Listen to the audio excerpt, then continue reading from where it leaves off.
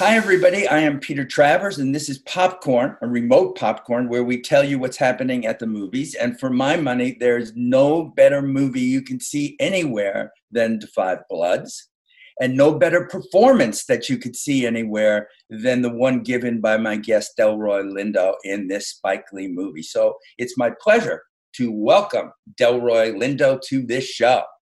Thank you. Thank you, Peter. Well, I mean it. What does it feel like when a movie hits like this at a time where what the movie's about is so much in the conversation, that it's a movie of its time so much, and your performance, which is getting the raves it deserves? Does it feel good? It feels fabulous. It feels extraordinary. It's a little bit of a balancing act for me personally, just in terms of keeping grounded, keeping my feet on the ground. Yeah. But the fundamental feeling is extraordinary. The people that do what I do as a film critic who are in this think what you did in this movie is just so extraordinary. So let the Oscar buzz happen. We'll make it happen. You should just stay away from it all. It's probably the best thing. That's the strategy. That is exactly the strategy. But having said that, it does feel really, really good to get this much for the film and for myself, to get this much positive attention. And you're right. It seems to have hit the zeitgeist, a zeitgeist. I'm also thrilled for Spike and for the film and for everybody associated with this work. And you and Spike go back a while. You haven't worked together for 25 years, but you do go back. So How did this one all come around? How did it happen? I got a call from my reps saying Spike was wanting to reach out to me. A few days later, he did. He called me, he told me about the project, sent me the script, and asked me to give him a call when I'd read it, which I did. And I was really excited about the prospect. And I called him back, and you've probably heard by now that I had some reservations about the political aspect of Paul's character, but broadly, MAGA hat. The MAGA hat gets a lot of exposure in this movie.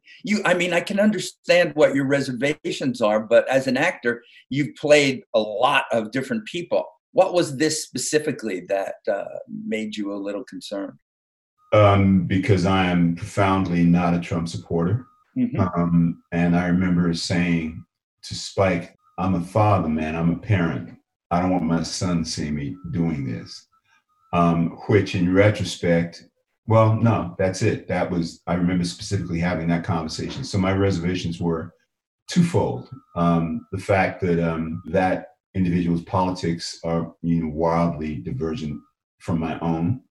And also I had this thought in my head, how do I explain this to my son, who just turned 19? He was 17 going on 18 at the time. But anyhow, that was the conversation. Well, knowing Spike, I know sometimes you could have conversations with him where it might really be a little contentious. Was it that way when you? Not at all. Not at all. From the time that Spike called me, our conversation was not contentious at all. It was very much two creative colleagues talking with a very reciprocal measure of respect and regard.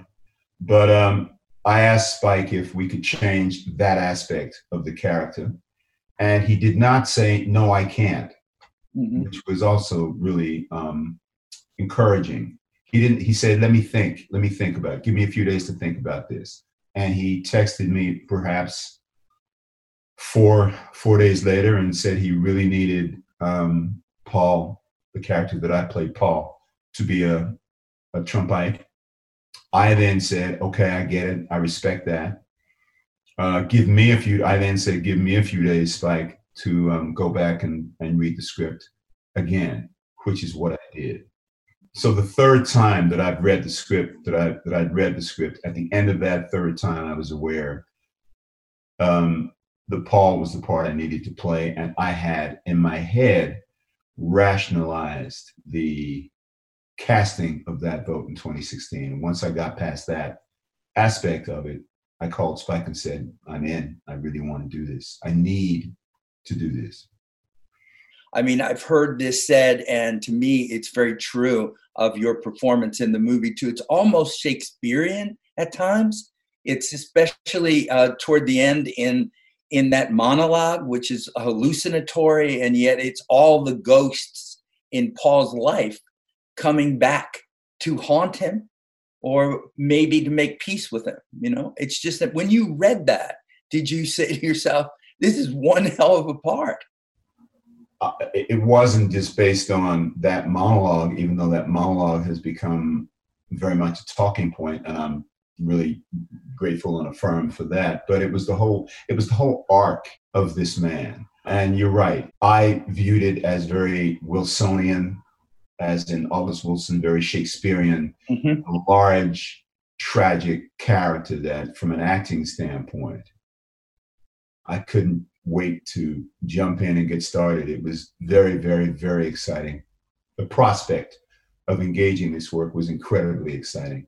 I want to ask you this about doing a movie that's about the Vietnam War and also about right now, because these four Bloods are coming back basically to bury the fifth one who they left behind. And for some other reason, I don't want to get into too much here, right, because people need to see this movie and still allow it to surprise them in the ways that it should. But Delroy, you're a Brit. You have Jamaican parents and you lived a lot of your early years in England. So how close to this did you feel? I was going to ask you, while Vietnam was going on, you were probably too young to be involved in what it was, but what was going on in your mind and in your head when Vietnam was happening? Not much with regard to my awareness of the conflict and my sensitivity to the conflict. So that is directly connected to the depth and the breadth of the preparation that I did, because I knew that about, that I was uninformed. I was relatively uninformed about the specifics. And so I immersed myself. My immersion included speaking with vets, two of whom are my cousins, both of whom in Vietnam, speaking with them about their Vietnam experiences, specifically speaking with them about PTSD, about the condition of PTSD. I spoke with additional vets. I then spoke with a retired major who was in Iraq. She spoke with me at length about her experiences and specifically PTSD. I looked at film. I read books. I went back and read a book called Bloods, which is a phenomenal, it's a verbatim account between 15 and 20 African-American vets speaking about their experiences. I had read it when it first came out. I reread it. So I just immersed myself in as many things Vietnam as I could get my hands on. And that was the foundation of the preparation that I did, because I knew that prior to this process, my understanding, quote unquote, was very broad. Are you an American citizen now? I am. Can you talk a little bit about growing up with the Jamaican background and then growing up in England and then going to Canada, what it does to you, what's in your head? Who do you think of yourself now? What is your identity now? That's a perfectly legitimate question. And my identity is probably amorphous. I sometimes refer to myself as a mongrel.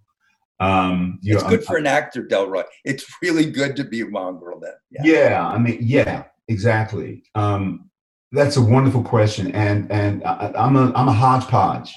I'm a hodgepodge. I mean, that's the reality. That's my reality. And I want to believe, as you just said, that it is indeed a wonderful thing for an actor, because I want to believe that I can at least challenge myself to go in various different directions depending on what the requirements of the material that I'm working on are. But in terms of all the places you've lived and you've been, one thing has changed the same, it's your race. So while you're growing up in England, are you experiencing what we're experiencing in the States? Is the UK as strong or as virulent in terms of its racism as America is? What do you think? Yes, yes, yes, and yes. Mm-hmm. Now, it's nuanced, but the resultant impact on people of color is very, very similar, if not every bit as bad and every bit as virulent. Because what one is dealing with in the United Kingdom are the vestiges of colonialism, empire, and a deep, deep, deep seated belief in not only white superiority, British superiority over all of their former colonial subjects, but broadly, any persons of color.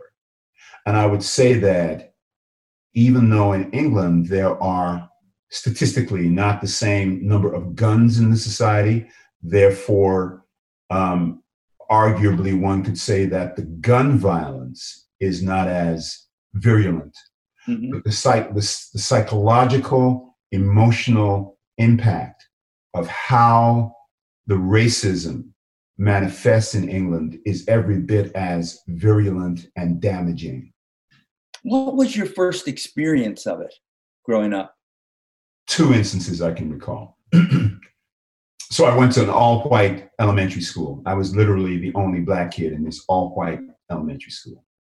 And kids would play, and we would all pretend to be Superman. And that involved swapping out jackets. You tie the jacket or the sweater around your neck, and you'd have a cape, right? And you'd run around and you'd put your arms out, and we all did this. The little kid that I had exchanged my garment with, all of a sudden came running up to me with terror in his eyes and threw whatever garment that he had from me, threw it at me and grabbed his jacket or his sweater or from around my neck, grabbed it and was terrified and ran to a car that had just pulled up. This was my friend, right? Mm-hmm. Where was this coming from? And clearly what had happened was his dad had said, there was a man, and I was vaguely aware of the man in the car, had said, get your fang away from this kid. But the terror is what I recall in this kid's eyes, and he yanked this away from me. That's one instance I can recall. Second instance, I came home from school one afternoon, and I was reciting a little ditty that the kids had been saying at school during our playtime. And the ditty was, eeny, meeny, miny, mo, catch him by the toe. If he hollers, let him go, eeny, meeny, miny, mo. And I came home very innocently and joyously repeating this ditty that I had heard that everybody had been saying all afternoon. And my grandma said, "What the are you saying? Do you know what that is?" And I said, "Well, no, I don't know. We'd be just saying it. It's eeny, meeny, miny, mo, catch him by the toe." And I don't know that she specifically explained, but what she said was, you don't say that. You say, eeny, meeny, miny, mo, catch a tiger by the toe. Don't let me ever hear you say that again. And the third instance I would say is that in this neighborhood, walking down the street, going to the store, and somebody had written on a fence, a wood fence in green print, Delroy, Lindo, eat for breakfast. Just out of nowhere. Evidently out of nowhere. I mean, clearly somebody who didn't like me. Yeah. Clearly somebody who was not a fan.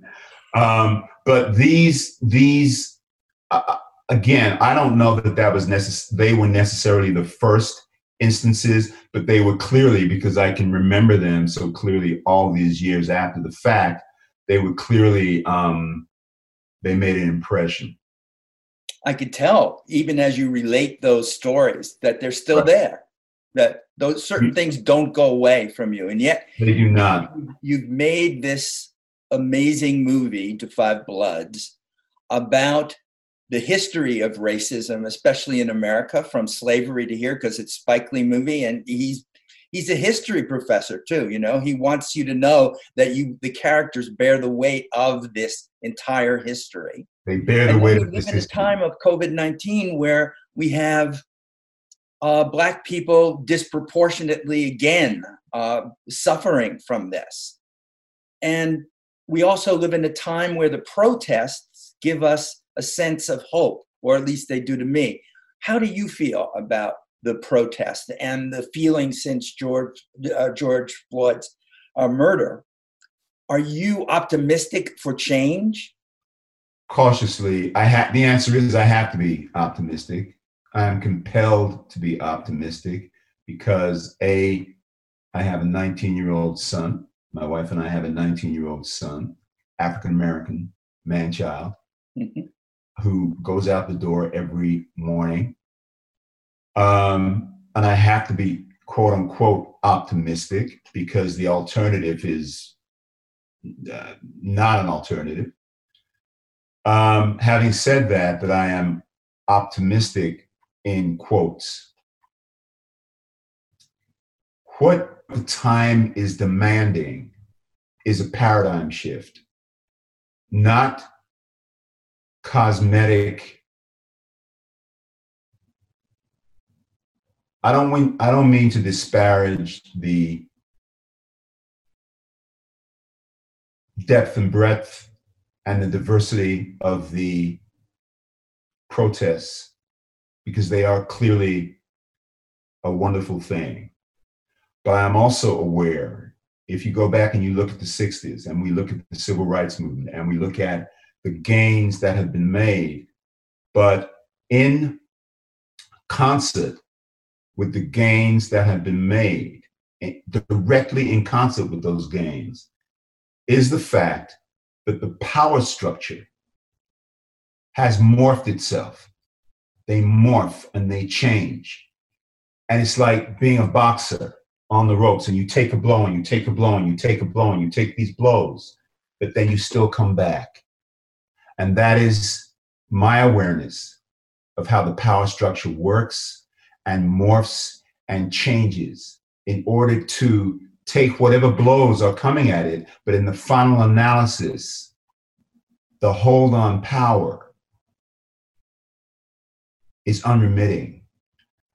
And so when you talk to me, and the reason that the hold on power is so unremitting is because the power structure, my sense is that the power structure in the final analysis will do literally anything to hold on to that power. So am I optimistic? Yes, I am optimistic with regard to this rejection of status quo. Mm-hmm. But I am also keenly aware of the power structure's ability, intentionality, intention to do whatever it takes to hold on to power by any means necessary, no pun intended. So we all have a battle on our hands. We do, and we're living this. I mean, I'm running out of time with you, which I could keep talking to you forever. I haven't even really dealt with the career, but this show always usually ends in a little bit of song, you know, and I'm just reminded of one of the things that I find so effective about The Five Bloods is the Marvin Gaye in it, you know. Amen. Amen. There's just something about the way he was dealing with the most important subjects, but he dealt with it musically, which I find a form of poetry in a way, you know. No question. I got to say something really quickly about Marvin. Yeah. You know, one of the great albums, obviously. Mm-hmm. But as I've spoken about Marvin's music in this film, it occurs to me, and this is in keeping with the, you know, the Shakespearean Wilsonian theme, right? The Marvin is the bard. Marvin is a bard.